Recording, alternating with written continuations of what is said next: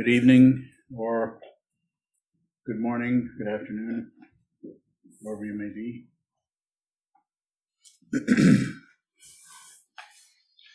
The title of tonight's Dharma talk is, I think it's Examine Your Mind. Is that what I said? You sneezed right in the middle of that. Yeah. Examine, look at, observe, see your mind. I also say train your mind. Training the mind is described lots of different ways. It's done lots of different ways. Fundamental understanding from this person is, having done a few different kinds of meditation, is sit still, watch what's moving in the mind, watch what's moving down the hallway or in the room next to you or in the treetops. Just observe, be an observer. Observe, as I sometimes use the metaphor of the clouds. Just, the clouds are very interesting, but basically none of your business. You have no say-so about clouds. If you take that attitude towards the mind stream, towards the formations that come up in the mind, you are beginning to examine. If you can look at the thoughts as if, you can't really fundamentally depersonalize them because they won't put up with that. They'll fight back and seem even more real. But you can just observe the texture, the quality. You just can examine. It's a kind of like the science, but it's not exactly like science in that we're not looking for results. Science is looking for results, and anytime science is looking for results, it totally misses what's right in front of it for a result about it. It doesn't see what it fundamentally is. This is why it takes human beings so long to get anywhere. You look at the world today, it's pretty chaotic. It does not look good. It does not, what is it saying? It does not bode well for to have this many crazy people. That's always been that way since the beginning of this time. But now some of them are actually in charge of the world and in charge of the weather. But you, regardless of what the rest of the world does, dependent origination, the momentum of insanity has been going on forever. Probably will continue unless the world comes to an end, which it could, the way things are looking.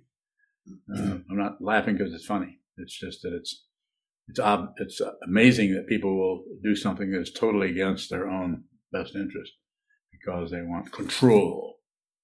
They want control. The illusion of control, they'll settle for that.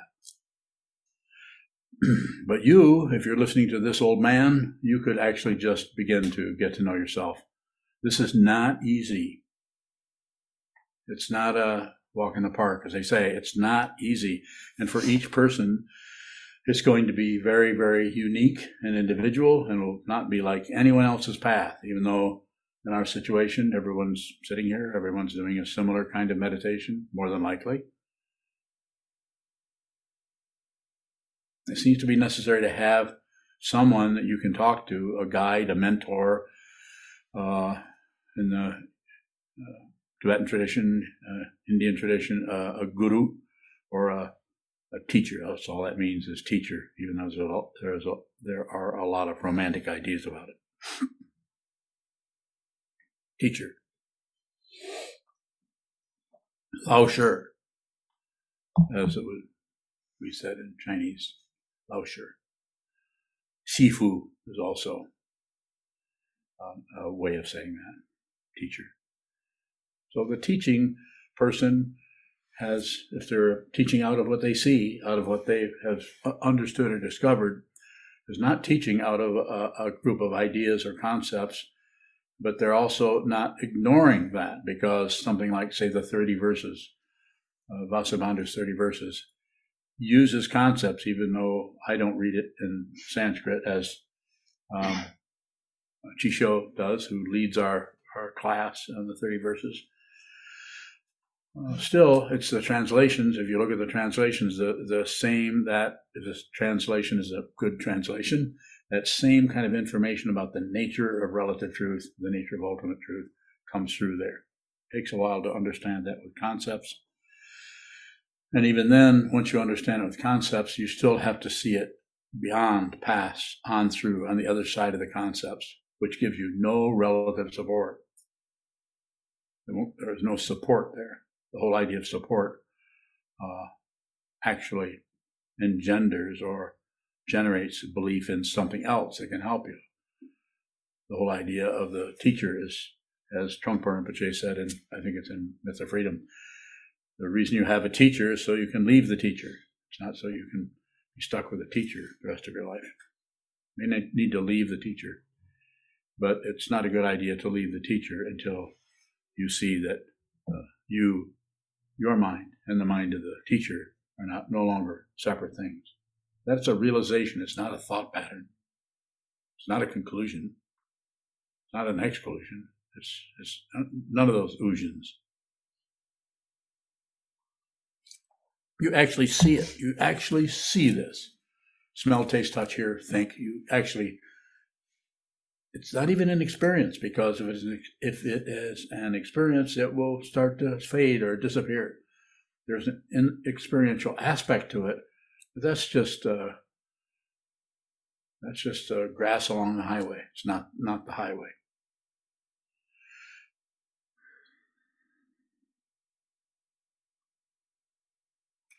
You may have emotional considerations or ideas.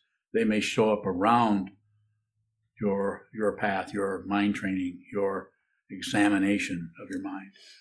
The idea with examining here, and of course the relative structure, the relative talking about this has all kinds of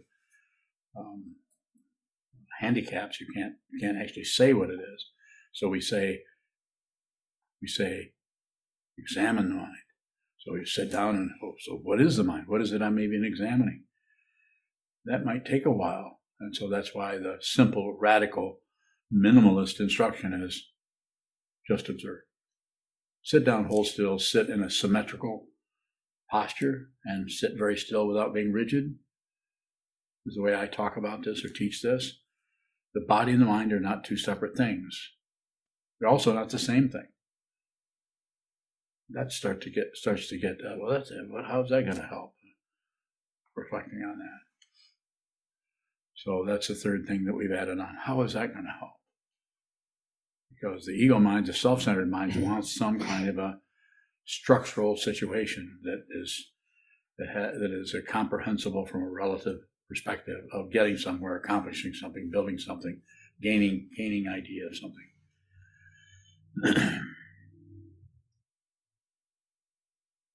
So in each person's mind stream, your mind stream, my mind stream, any person's mind stream, if you sit down, the idea of symmetry is you can't go into the mind stream and make that into some kind of symmetrical situation, although there are practices in the tantric tradition that are about the symmetry of visualization and about it's referred to as deity yoga or creation completion practices. And I've done some of those. I haven't done all of them, of course, but I've done some. I think those are valuable. But perhaps that is what you need to do. If you do, then you'll know it. You'll know that. And that's something that I may be able to help you with, and I may not. You may need to go to Dalai Lama or His Holiness Karmapa or one of the monks in those different lineages, the Gelug or the Nyingma, etc. Karma Kagyu, Sakya.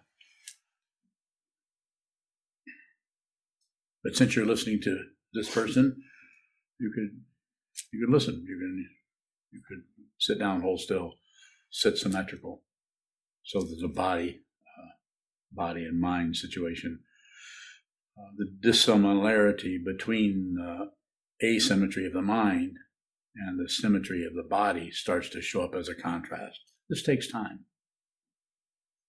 This takes time in the sense of you have to practice this a lot. That's why it's called a practice, not some kind of success story. So examine emotions. You're sitting and emotions come up in the mind, or thoughts about this, passion, aggression, ignorance, or any of the different energies that show up as confusion. Let's just start with that. What do you do with that? Just observe that. And the observing of that can show up as the emotional radiance of that difficulty. That difficulty has a dynamic to it that is conceptual, intellectual. And that it also has a dynamic that is all the smoke that's being blown around by the sparks of the fundamental disturbance. Call that emotions. It's just a way of using images to help see that thoughts and emotions have a different kind of energy, a different kind of speed, a different kind of development, but are fundamentally not separate. They just look like it. So the idea of examining is what to use the metaphor of a medical examiner or someone for doing some kind of forensics, or looking into or studying history, or studying anything that you're studying that has a relative appearance. Just to look at what that is rather than conclude, because of the grasping, the need for some kind of relative knowledge about it to come to conclusions. What's the word? Prematurely. So don't conclude. Just watch. Just look at that forest or that underbrush that is your mind, that gets very dark, and we want to turn away from that and go eat some cheesecake. Well, at least that's what I did today. How many did I have? Not very many. Where's your No, you don't know? You weren't counting? So there's nothing wrong with that, nothing wrong with doing anything. It's just that when we do that, it tips away from the investigation into something that is it's like a filler. It fills in that area where we were investigating with some kind of pleasure or conclusion, or maybe more disturbance, maybe more churning around in thought patterns around a particular problem we were having in relationship, or the job, or community, or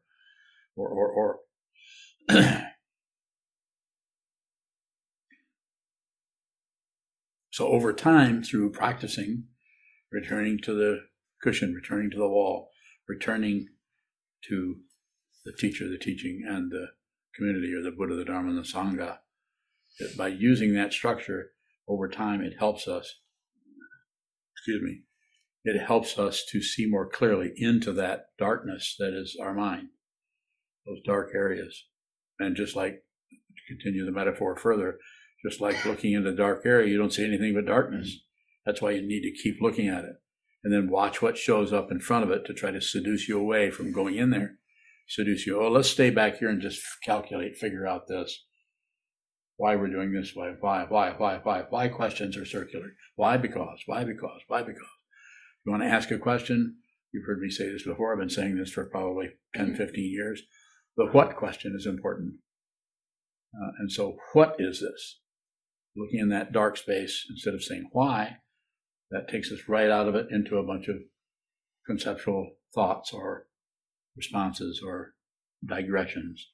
Whereas if you look at the darkness and say, what is that? Or just what? What is that? You can also say, the other W word is who. Who is this? Get into the fundamental area where there's mistaken identity. And what is the mistaken identity? It's belief in a self, someone, some person, and belief in an other, some friend, some enemy, some neutral, some situation. You're here, the wall is over there. All those polarities tend to draw us out of the fundamental examination of the mind into maybe even high levels of relative truth. Could be even Buddhist teachings in some areas. You can start rotating in a particular teaching and not see what it's pointing at, because you get so much satisfaction out of intellectually understanding it, being able to explain it to others. If you see what this is, you may not be able to explain anything. This what you are. If you realize what this is, it is ineffable. You can't explain it. The only way you can teach it is to somehow point a person, a student, in the direction that they need to look. And for this person, I encourage you, anyone, is to look at your mind. And one of the ways you can do that is to sit down, have all the senses open, hold very still, so the contrast between what is moving and what is still is strong. So you get the idea of seeing contrast. The contrast could be very subtle, the difference between cobalt blue and cerulean blue. Still blue, but a little bit different. The contrast between one particular frequency and another could be very slight. But seeing that contrast is necessary without concluding that one is the right one and the other is the wrong one. They're just colors. They're just frequencies. Even that conclusion, they're just colors, they're just frequencies, is too much. But you might have to do that for a while before you realize that any projection, any conclusion on anything prevents you seeing the deep, fundamental, and vast and profound nature of the mind. When I say the mind, it's mind belongs to no one. Thought process that you think are your thoughts. You think you're thinking your thoughts, you're not thinking your thoughts. Your thoughts are being what? Thunk?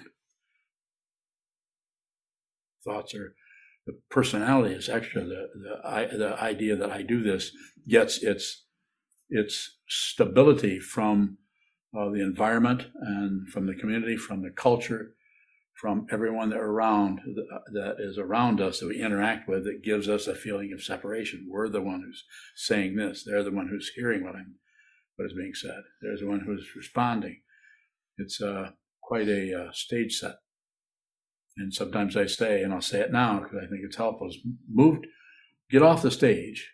Don't leave the theater, but get off the stage, sit in the front row if you can. And you'll notice that if you kind of using that as a metaphor, as a kind of objectivity, not that that's all that objective, but it's a little bit more than being on the stage and being the victim, or being on the stage and being the perpetrator, or being on the stage and being the peacemaker, on and on and on.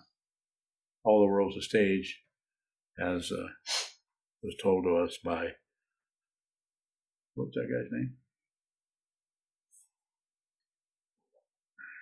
Something was shaking, I know that. So it seems to come out out of the awareness of whatever is moving. That's the area. What is moving won't tell you so much as what will begin to show up in your mind stream as a deeper understanding will be what happens when you train your mind to watch movement without adding or joining it, watch movement without subtracting or judging it or fighting it, and watch movement without ignoring it or shutting down or turning away from it. Just watch the movement come and go, rise and fall, arise and fall. And in some area, it's not really a point, but in some area, one begins to notice that there is an observer quality happening that is not exactly a person, not exactly personhood, not exactly a self, something like that. And if you try to grasp that as, I think I'm transcending my personal self, you'll begin to rotate in a much more, in a wider circle that looks like you're getting somewhere. If you look like you're getting somewhere, probably need to talk to your teacher if you have one.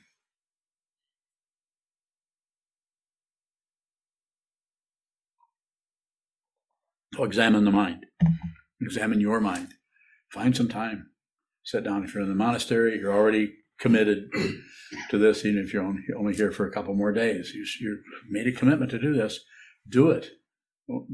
Don't live the rest of your life without some kind of strong, intentional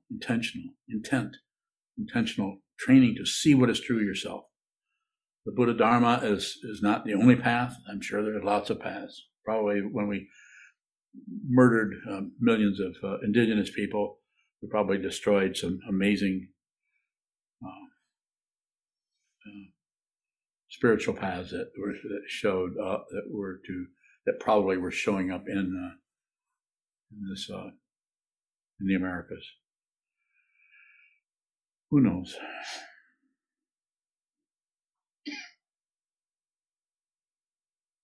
So train the mind, get to the cushion, use whatever forms help you get to the cushion and stabilize. If you have some understanding of what the necessity is, or see the call it necessity of having a teacher, have someone. If you're going to cross the river, you're going to need a guide. You're going to go up the mountain, probably going to need a guide to some extent, or at least someone to tell you which way is up. That's not always apparent. When ego's in charge, ego's in control, it's not good. Not good for the ongoing singularity and perpetration of one's own suffering and the suffering of those around you. So train your mind and examine what we call the mind. Examine what arises in the mind without grasping, rejecting, or shutting down the three poisons. That can be very, very difficult. Not only can be, it's going to be. It will be. As I say, I don't know how else to say this other than do it anyway. There can't be a guarantee because it's not the mundane path. There's no guarantee. There's only an intention. Well, I could say more, but I'm also happy to respond to questions. There are some.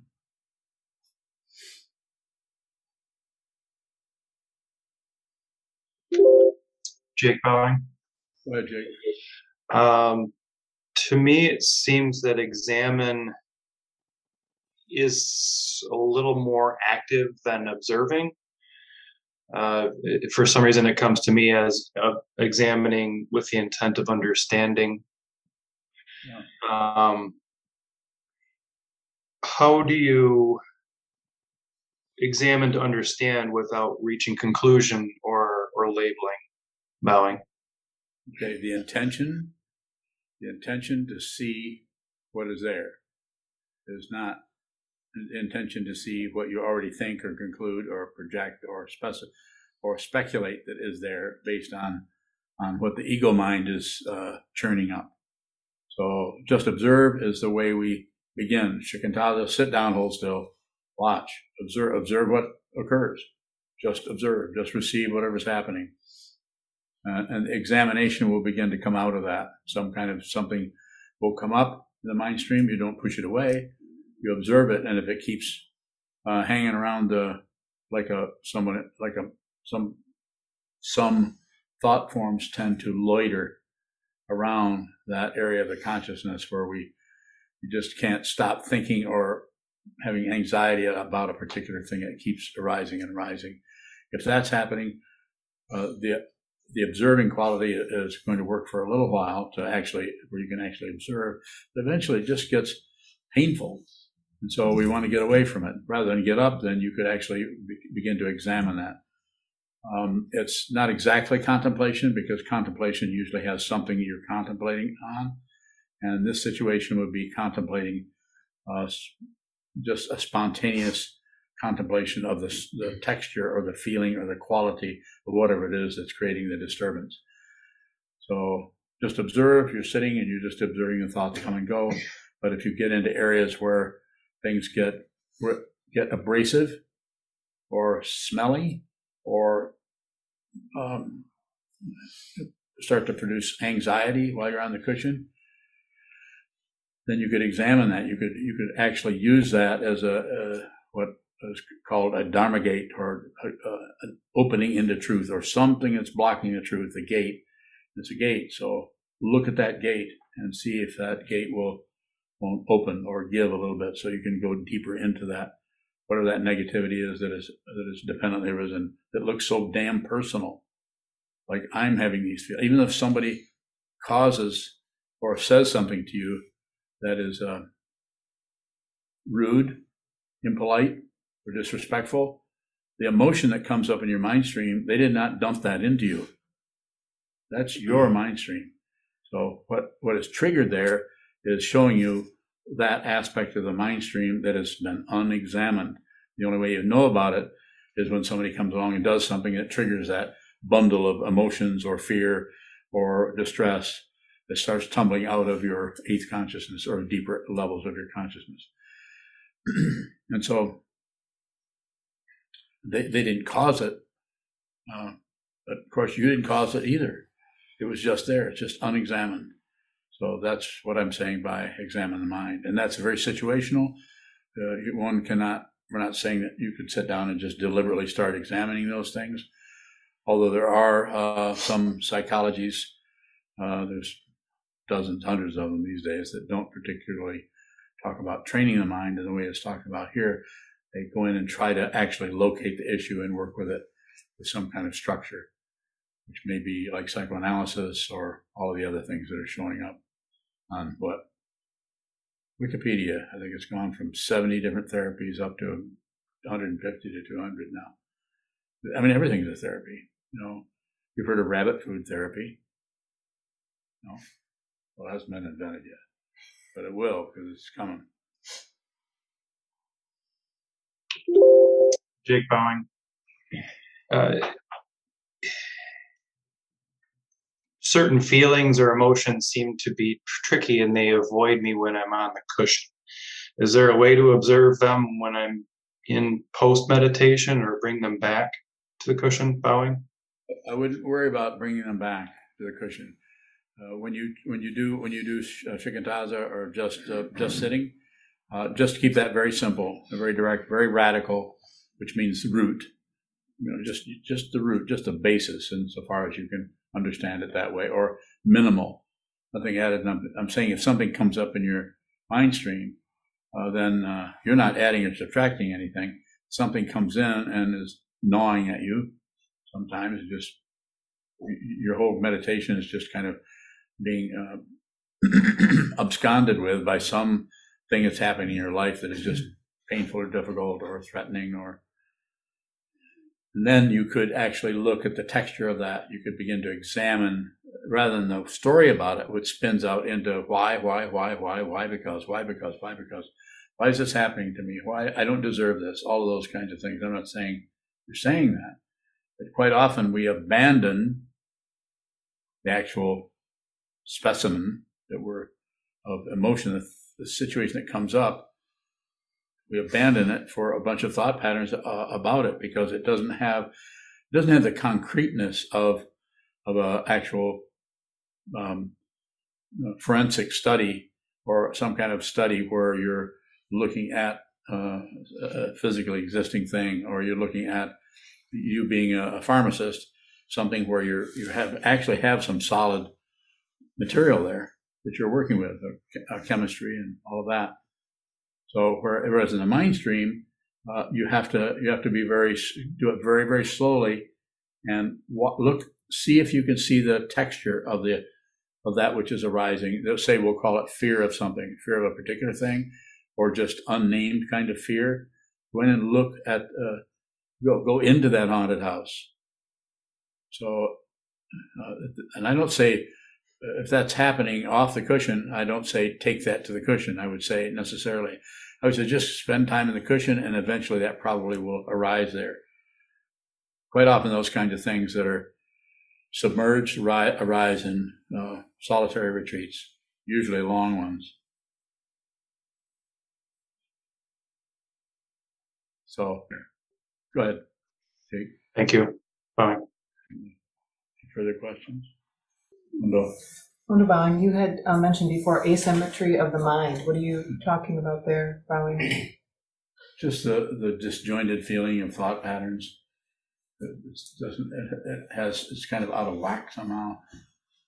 We don't know about this, we know about that, but this doesn't fit with that. Why is this happening? Something's happening over here. You just get caught up in the discursiveness of the mind, just jabber. So it's out of balance. Asymmetry. I think symmetry is just another word for symmetrical. It has a kind of balance to it. That's all I'm saying. Go ahead. When you're bowing, can you say more about texture? You speak about that a lot. How is texture different from content? Bowing. So I'll continue to use metaphors. I don't know how else to do this. It's like the texture. If you listen to music, there's a texture to the music, quality to the sound. There's a texture to visual things. There's a texture to carpeting. There's a texture, if you look at a painting, there's a texture, not only the physical texture of of the paint, but there's also a texture to the way that works with whatever image or lack of images is being worked with. So it's a quality that is fundamental to what is being produced rather than what is gathered as some kind of idea of what this is in terms of its name or its description. It's fundamental to it. It happens it's in food, it's in any kind of experience. There's even a texture to fragrances, and you might have to get a little bit poetic to be able to describe some of those, because they're differentiate between lilacs and what's that other the oil, I can't think of the name of the one. Lavender. Yeah, not lavender oil. There's another oil that you use. Valor is one of them. It's the name. Amazing texture. How do you can sense the texture, because fragrance is like, or odor is like texture. It's like you can't really describe. If no one has ever smelled cow manure, there's no way to describe that. At least I don't know how to describe it. But so there's some things that are so close to what they actually are in terms of texture. There's no words that can take us away into that. Whereas if you see something visually, you can give all kinds of descriptions. If you hear something, you can describe it in lots of different ways using the structure, the concepts around music or sound.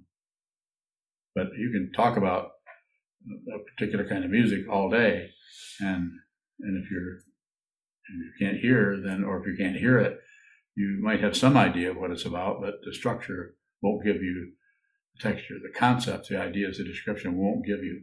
Like, you can read menus over and over again, but it will not give you the taste of the food, the texture of the food. And so I'm saying the same thing about emotions. When emotions come up that are challenging, difficult, threatening to you, or feel like you're being put upon by someone or something, not necessarily. There's not an otherness is not directly to blame. It's dependently risen, so there's some kind of activity there. But what seems to be necessary is to stay or enter into the quality, the fundamental quality of whatever it is that is arising, whether it's anger. It's difficult because the tendency is to want to just get angry or stop the anger, to add something else to it, or ignore the anger, ignorance, to go in and actually feel the anger fundamentally all the way through the floor. To feel that anger helps us understand the very nature of relative truth in regards to realizing our true nature, of how it's such a cover-up. More? When you're bowing, I know you say don't maintain, but is there a way to stay more frequently in that area of texture bowing? Probably not. It's an intent, just return to it. So if something shows up, just go to the texture of it.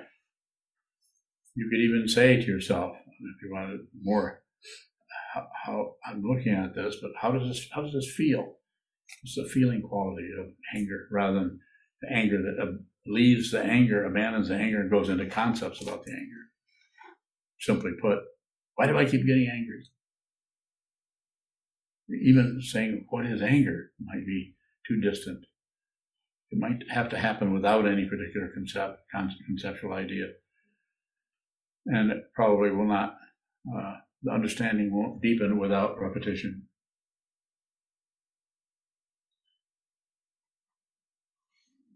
Koji Bowen. So if anger arises, the concept of anger arises, is it kind of do we oscillate back and forth from the concept to the feeling itself, since the concept just seems like it's going to come no matter what, Bowen?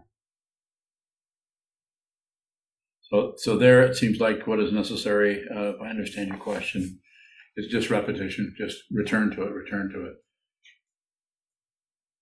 Yeah, Koji Bowen. So is the repeating then in those instances where we're having the experience? Yeah, that's where you, rather than kind of try to create that and apply some kind of method to it. Now, there are other teachings that work with us differently. And if I would say, do that, whatever you want. I'm talking about being a person who got into this particular path because of intense anger and other emotions. Anger is not going away.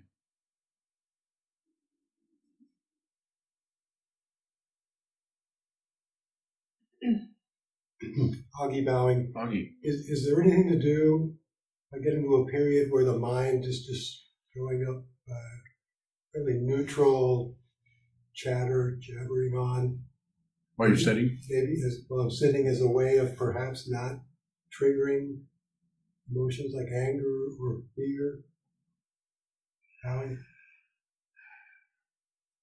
Well, it might be some other intent to your question, but I would say don't do anything. Just receive it. Just observe it. And then if something does come up that has sharp edges around it, or the quality of it is, the texture of it is abrasive or difficult, then you could go into you could look at the texture rather than heave the texture for who caused it, why it's happening, or here I go again, or any of those other, dozens and dozens of kinds of responses that show up that way. Augie bowing, what if the chatter is just so, is easily discounted as that's just what it is, that's just what's coming up, and dismissed, but just that's as it is, versus. What about it? Is there something to do if there's something to suspect if No. that persists? No. If it shows up, just watch what happens. Just observe. It'll get stronger, it'll get weaker, and you won't mind what it does. Well, Divine, can you give a description of your anger as an example of I want my way! How about that? texture?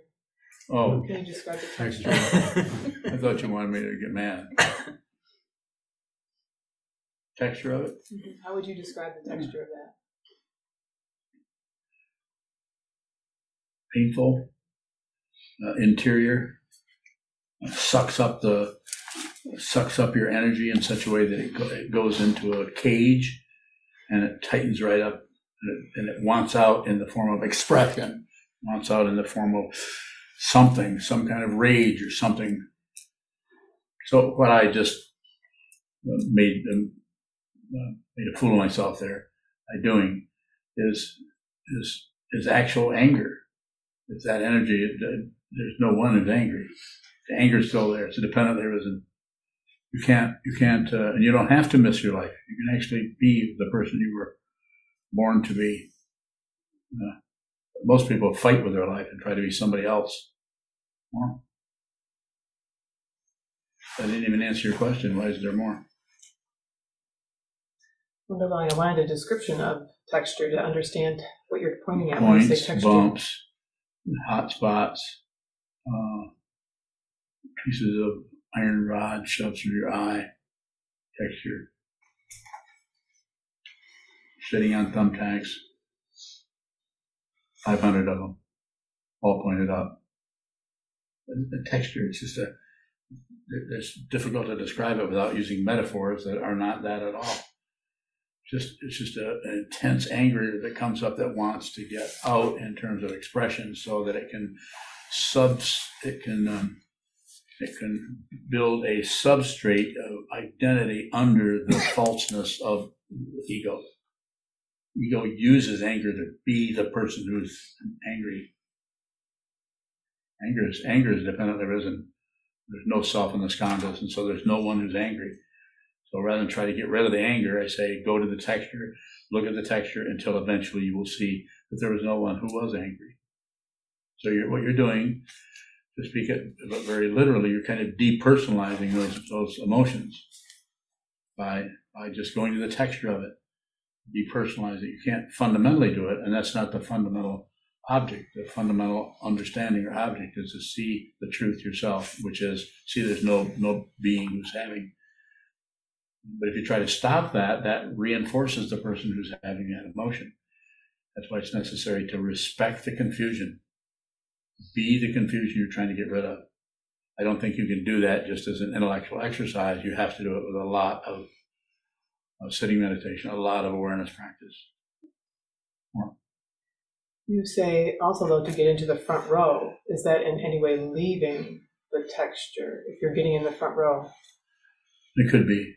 There may be times where you have to just murder somebody.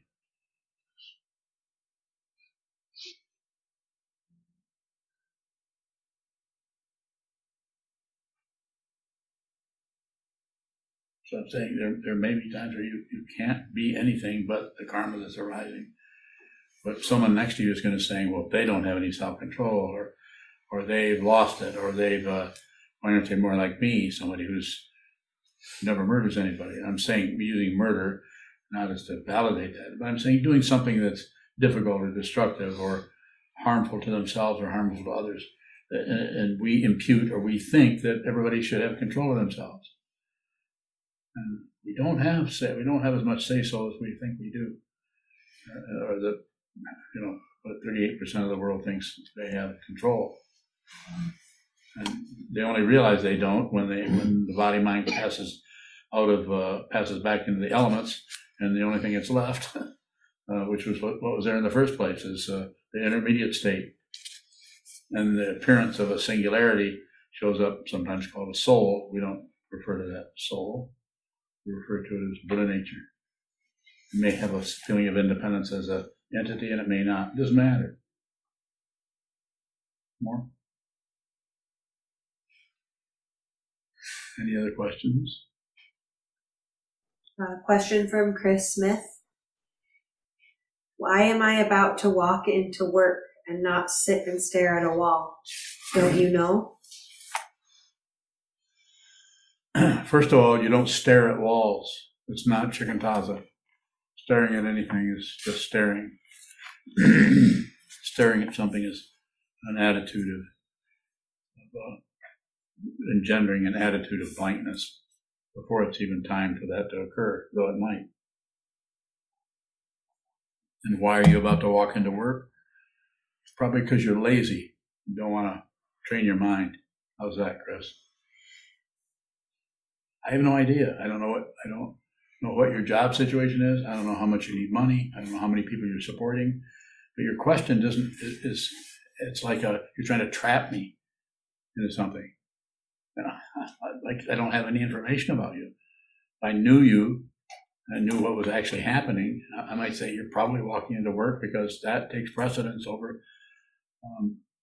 mind training. I wouldn't say staring at a wall. If you're looking at sitting meditation and staring at a wall, big misunderstanding. And one thing you really are probably going to need from the questions that have been accumulating over the last few weeks, few months, is a teacher. Not me. Not me. Don't come this way at all. Go somewhere else. And if you do come this way, probably not going to be easy for you. More if you have it.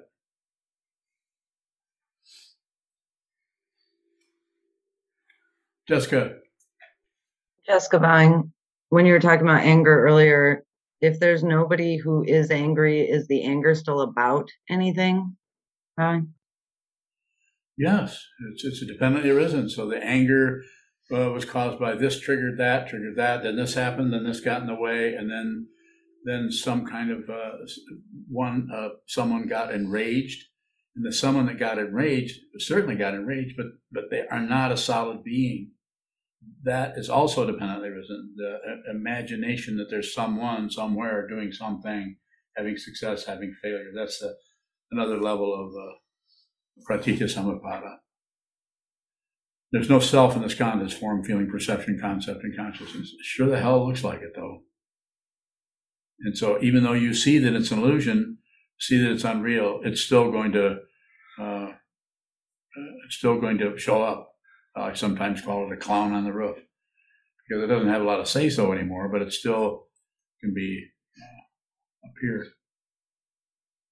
But the anger itself is dependently arisen, that quality. And this goes on in very, very deeply into more and more rarefied or subtle forms of consciousness, and comes out the other direction into everything going from smoke into fire, into trees that are burning, into volcanoes. So it goes all those directions, all those different vibrations. Smoke is just as solid as the incense that it is abandoning. Just doesn't look like it.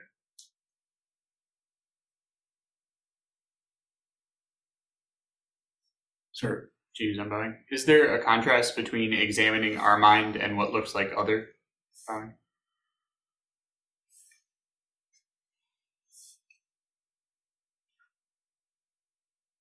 Say more. What do you want to know? James Unbowing. When content shows up, are we looking at our mind? Bowing? Yes. You are. James Unbowing. Can we do anything but examine our mind? Bowing? Yeah, you can refuse to examine it. You spit on it. You can do something. You push, stop, don't, stop this, stop that. Don't do this. Because the ego mind is also dependently arisen, and part of the dependent origination comes out of fear, comes out of hope, comes out of all the other polarities that show up that are unreal, but still are operating everything. Go ahead. James Unbowing. If there isn't anyone, how does pushing and pulling arise? Where did it come? If you think there is somebody, you think there's something to do, something to accomplish, there isn't anything to do. Everything is already, from the point of ultimate truth, which is actually a point, everything is already perfect. There's nothing to correct, nothing to fix. So the path, that's why the path is a path of awareness rather than a path of accumulating ideas and concepts and so on. But you may have to do that for a while. James Unbowing. How is that confusion wisdom? Not separate from it. Wisdom, what the Buddha saw was, as far as we know, was confusion. That was his awakening. He saw it, but he saw it the entire situation. He didn't abandon confusion and become enlightened.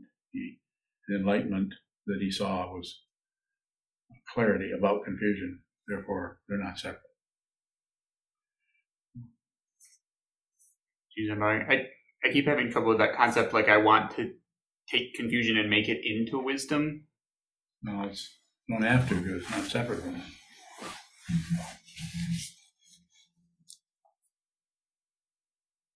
Do I just observe that tendency?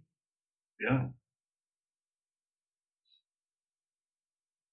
What are you doing with it now?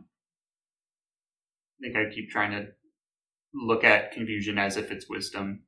Okay, well then just keep doing that. It won't last. Nothing lasts. But things tend to persist if you struggle with them or fight with them or try to correct them or move them from this to that or adjust.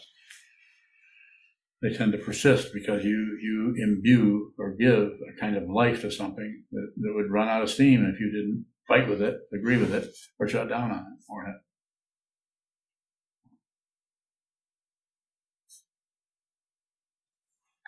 How do I know? I don't know. I don't know anything.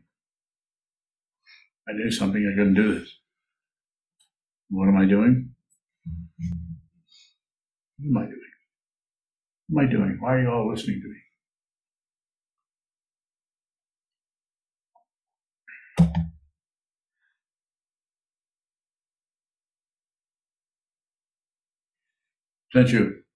Sensu Bowing. What is failure on this path? I can speculate on what it is you're looking for, but I'd rather have you say more about it. I was thinking of you saying, at some point in time, I remember you saying, just let yourself fail. Yes. So I'm wondering, well, there are two questions. Great. So in that sense, what is failure, But- and Let yourself fail. and can you, when one is on this path, can one fail in practice? So it's a little convoluted here to try to talk about it. The only way you can fail is to leave the path of the intention to see the truth, the intention to be with all things, the intention to save all beings, and the intention to put others before yourself. However that shows up for each person individually.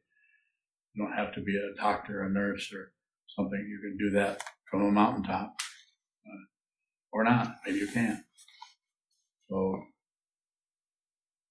yeah, that's the last part. And the first part of it is experience the failure. If you feel like you're not doing very well, then you're not understanding enough, then don't do too much with it. Just be a failure. But don't step off the path. Don't leave. You're a fully ordained monk. Just continue. Continue to do what you do day after day. You practice, take care of Rumi, and you do whatever Chizan commands. Is that right? Oh, no, that's not right. But you can't really, when I say be a failure, that's just a way of helping you or anybody kind of see that that's just a commentary on what we think is happening or what we think we're not living up to. Quite a bit of that is ego language.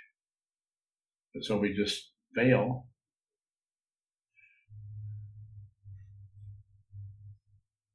Like it's a kind of surrendering or a kind of giving up. In Atisha 7 Points of Mind Training, I think might have this off because I don't have a great memory. But if it's better for me to be sick, let me be sick. It's better for me to get well, let me get well. Better for me to die, let me die. I think I'm missing some of it there, but it's basically saying, just stop fighting with everything. Let's just be genuine in the midst of this crazy world of samsara.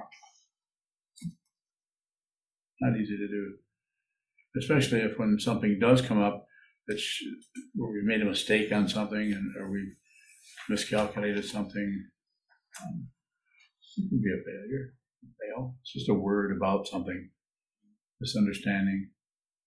Just like the people who are great successes take pride in doing things that, not that they haven't worked for that, but they also were born with a certain kind of intelligence to be able to even create millions of dollars or great success or become famous actors.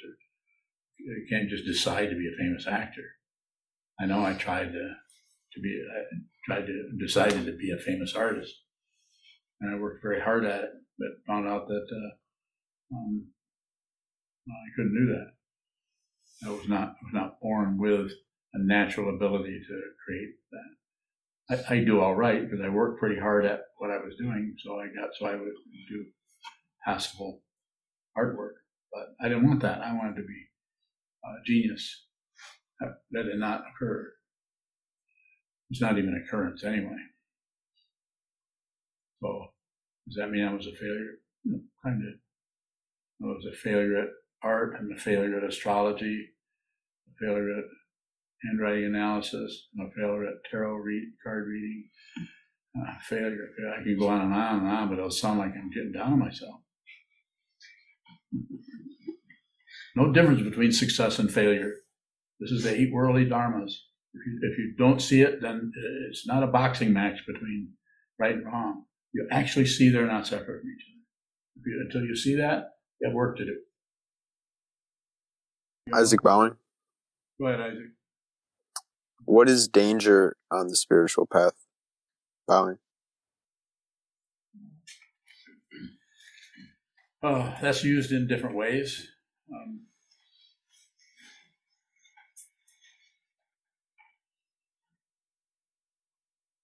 So maybe I should ask you what it is you want to know. I understand the question, but that response could show up in so many different ways. It seems, could you fine tune it a little bit for me? Could try. I guess just reading, cutting through spiritual materialism. The word dangerous occurs sometimes. And I guess it's just kind of scary for me. He's trying to scare you. So I know it scares me.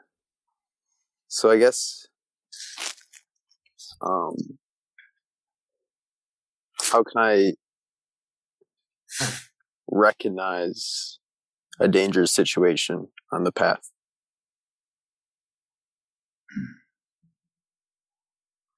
So what that brings me into is inventing stuff and making up things. So I would stick with that you're even able to ask that question tells me that you're really not in danger.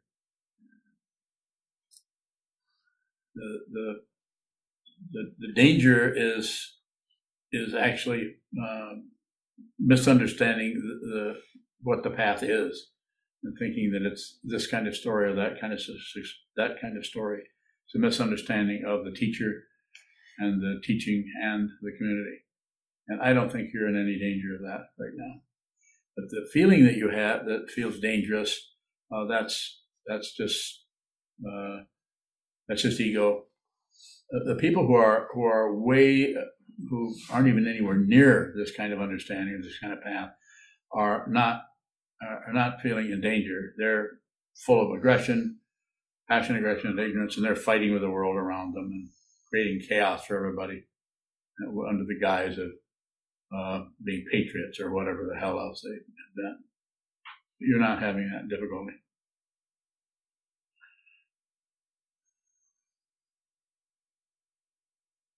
It can be scary. Certainly has been scary for me. Further questions? Yeah. When you're bowing. Yes. What is scary about it? What's been scary for you? Early on, it was very, very frightening because I was afraid of finding out who I really am. Because my mind stream is so full of violence and so full of self, shall we say, disapproval or hatred. Then I've mentioned this before. I felt like I was not valuable enough to continue to live, so I was fearful that I was going to end my life. Not planning it, but just by turning into a bridge abutment. End. And that was coming out of just being crazy, just being at war with myself and at war with other people. And that was going on until I met my teacher. Then it didn't go away right away, but at least I had a way of working with it. And I had someone that would encourage me to practice and kept telling me that I could do this. Earlier you said your mind is that and that of your teacher are no longer separate. Yes. How did that happen with you and Chogyam? Well, way after he was dead. But it's not like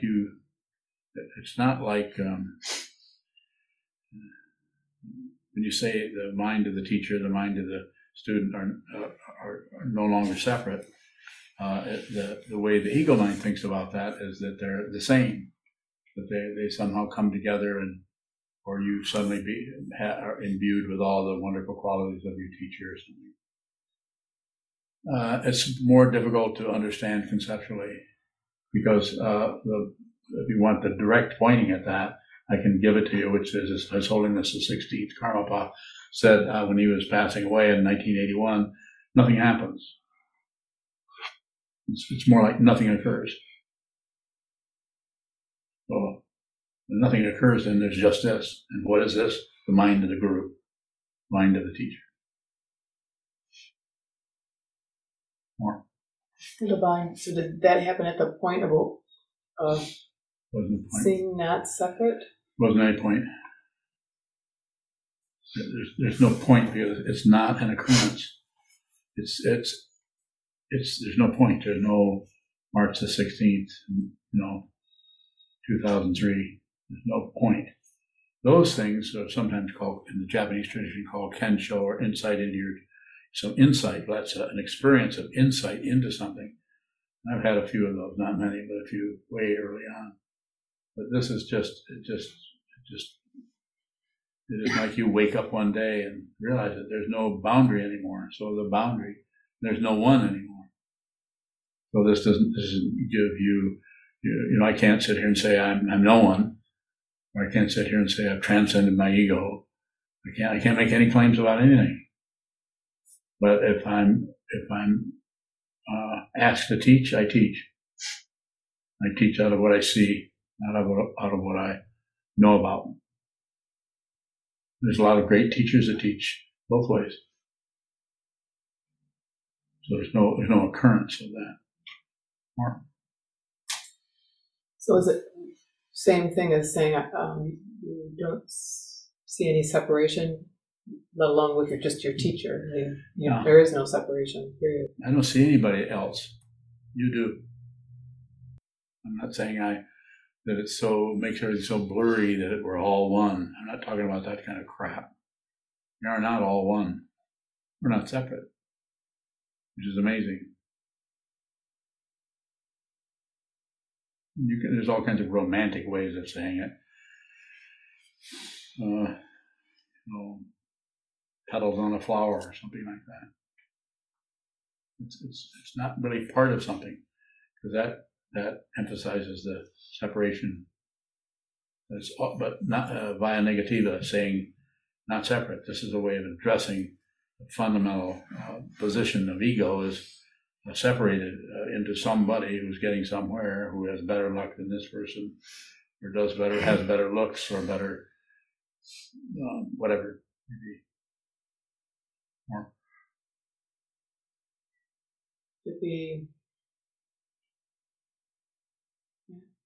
How does that occur?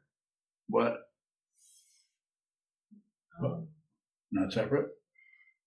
I guess so. Yeah, by looking at the separations and looking at them in a radical way. What shows up is the mind, and the primary separation there is the one who's observing the separation, one who's observing the mind, the one who's observing other, whether it's other as the mind or other as another person across the room. More? I'm just trying to tie that back to examining your mind. Well, the examining part is to encourage you or anyone to actually watch the movements of the mind, especially those areas where things are really at a great difficulty and keep reoccurring, is to go in, you could call it some kind of deconstructing. It's not exactly that, because it's not so much the intellect, somewhat the intellect, but it's mainly just going in and looking at the texture, the quality of that, and not doing anything with it, not leaving it, not labeling it, doing nothing with it other than just examine that.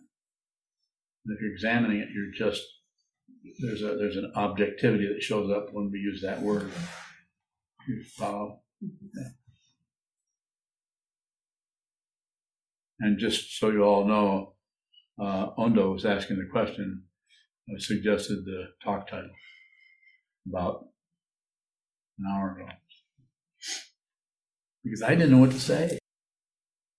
How did I do? Okay. Good. Any further questions?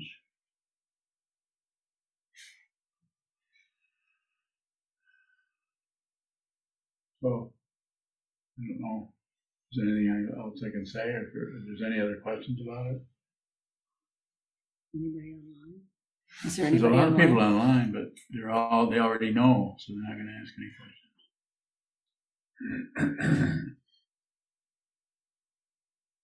questions. Isaac Bowing. Go ahead.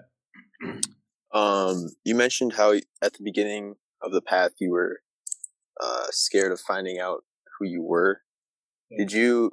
Did you find out anything new that you didn't know? Bowing? You mean in the last 50 years? Yeah. Yeah, I did. Found out something I didn't know before.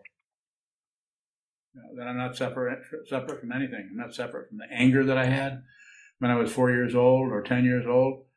I'm not separate from you. I'm not separate from the Buddha. I'm not separate from my teacher. I'm not separate from anything, anywhere. I'm not separate from the worst murderer that's ever lived. Not separate, not separate. Also not the same as. Difficult to say that. I mean, you can say it with concepts. How do you realize that? Look at the separation. Look at what the mind keeps separating and separating. Look at, or as the Buddha did, as far as I know, I wasn't there. The Buddha saw delusion. And he saw it so thoroughly that when the daughters of Mara came and raised hell with him and pointed at him and accused him of not having any proof of anything, he plunged his hand into the dirt and said, the Sparsha Mudra, and said, "This earth is my witness." I don't know what he really said. She said, "Oh, do you know what he said? Weren't you there? Do you speak Pali?" No. Do you know what he said? Can you translate what he said? She's going, "No, I have no idea."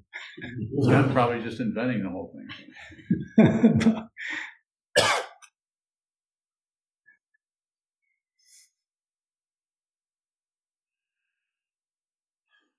Yes. No. So when we were talking earlier about examining your mind, it seemed like almost like we could make a project of it, of really studying and breaking down what is actually happening in our minds. Is that so that's, we're not talking, that's all already been done in Abhidharma and other literature where things have been deconstructed and pulled apart into the 51 this and the 82 that, and different aspects of consciousness. And so that's been done. It's not that you may need to go back and study that. When I looked into it, it's just confusing. Shoka spent some time on it, and he still needs psychiatric help. Right, Shoka? More. Needs more psychiatric help. It's not that it isn't correct or true and important. Of course it is. But it's about realizing your true nature. You might have to do it on your own. Look at your own mind yourself with the support, the encouragement of the teacher, the teaching, and the community. So, yes. What about how much of a project did you make that? How intentional? Make what? Examining your mind. Oh, I've never done that. That was your idea.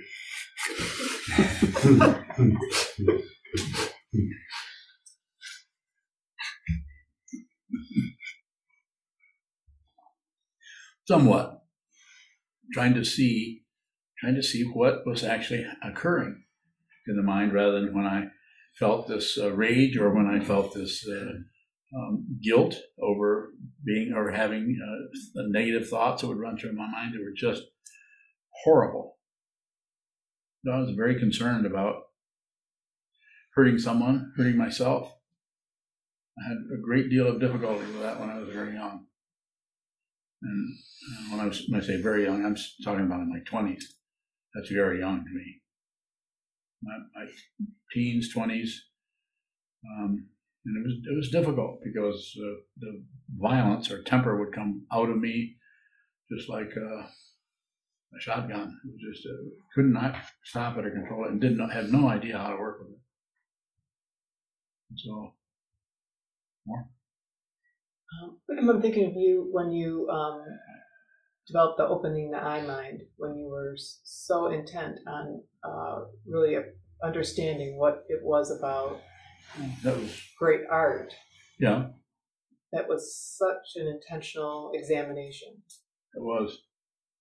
Go ahead. Did you do the same thing with the mind? Is that the same sort of? It could have been. I don't recall that. I remember that was so tied into everything that Trungpa Rinpoche was saying.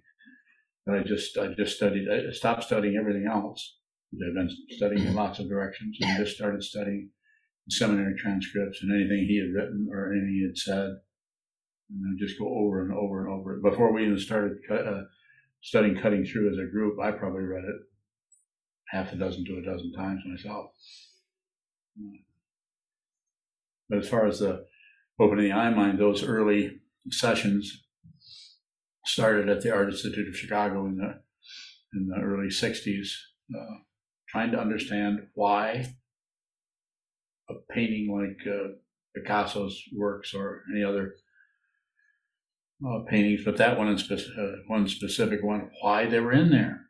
Why I was trying to understand art and design, composition, what makes that so incredibly special. And I couldn't get anyone to say it. People would describe, one of the docents that go around that tell you when they lived and when this was painted, and this is his blue period, and this is it, and just a bunch of information about it, but no one's telling you what is that? What is that makes that worth millions and millions of dollars? And it's just a group of lines, and especially it's an abstraction. The one I'm thinking in particular that I've actually used, that I actually sat down in front of, was called Portrait of Sylvette David, who was this, I don't know if she was a girlfriend of Pablo Picasso's, but she was posed for him. And I don't know when that was painted, I think early 60s maybe. But amazing painting, but the reason I picked it, there was a bench in front of it. So very pragmatic. I sat down on the bench and just looked at it and developed a way of looking at it that was pretty systematic, because it was 3 dimensions or 4 dimensions. How many dimensions would it be? So it had dimensions to it. So that meant there were different areas of it that I could look at. You can't do that with a mind, or you can, but those are tantric practices that are very, very involved. And but this situation, I would look at the colors and I would look at the center of the painting, and then I developed ways of moving the consciousness around in the painting using, I would say, bring everything into consciousness that is blue, everything into conscious, and then I would stop that, then everything into consciousness that was black. And then that would help me see all of the parts, break it down into the parts to understand why, when all these various parts come together, there was some kind of a presentation that somebody, not me, somebody was saying is a work of art, a work of genius or something. And I don't know how many months I did that, but eventually I began to see I began to see it. So that was the beginning of that. Before then, I was just drawing pictures and things and painting a little bit, but not much. I began to see, and the upside of it is I could see what Matisse was doing. I could see what Bonnard was doing. I could see what Picasso was doing. I could see why those paintings were there. And but I wasn't taught that by anybody there. I had one art instructor that was worth anything, and all he did is encourage me to see it myself. And I remember his name. It was Onderdonk, Mr. Onderdonk. That's about 60 years ago. So, as I said, the upside is you can see. The downside is I realized that I could not do that. When I say I could not, that's when somebody says, "Well, anybody can do anything." No, they can't. People are very limited as what they can do. So, and I realized that I probably would not have the natural ability to produce that level of art. I still make art. I think I drew pictures today at some point. I enjoy doing that, but there's no pretension about I'm some kind of a great artist. And that was disappointing. But it was also, it was disappointing. I kept drawing and being disappointed. But maybe that's the attitude it takes. I don't know. But then my idea, you could say my goal or my understanding became more, I need to find out what this is fundamentally. And that was back into reading philosophy and psychology and Buddhism and everything else that I could find. Anything else? No. Navon, what made you believe that you could do this when you came to the conclusion that you couldn't do the art? That I could do this? Mm-hmm. My teacher. I had to meet him because I didn't know if I was going to be able to do anything after reading Cutting Through and other books on Buddhism. That was the main one. Several other ones. But that's the only one that really inspired me. That meeting him and him telling me and me telling him what was happening in my mind stream, which was much more than what I'm telling you here tonight. Very specific what was happening. And that's the only thing he said back to me, basically, several times. And also being in his presence. His presence was overwhelming, powerful.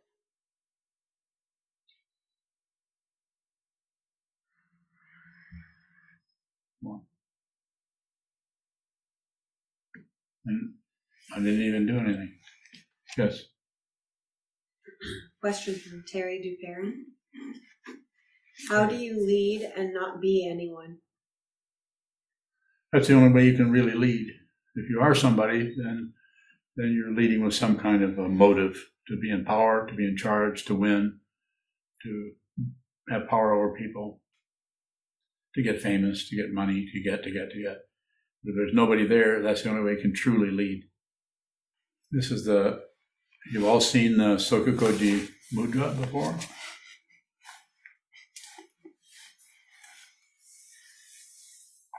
It's closed.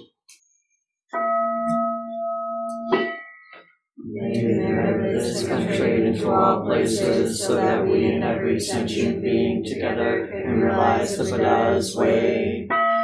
Jiho san shi shi hu shi son bu sa moko sa moko ja ho mi.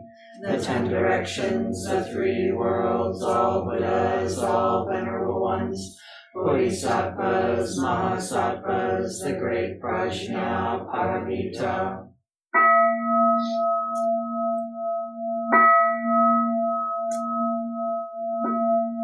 O Buddhas and Bodhisattvas of the 10 directions and the 3 times, please hear us. Please come down out of the light and protect Sokukoji Buddhist Temple Monastery, our Sangha, families, friends, and visitors. Heal everyone who is unhappy, sick, or suffering, and fill them with light. If you value the teachings of Sokuzan, and you would like to support his teaching work and the functions of Sokukoji Buddhist Temple Monastery, which also supports monk and practice residents, please consider giving a donation by visiting our website at sokukoji.org.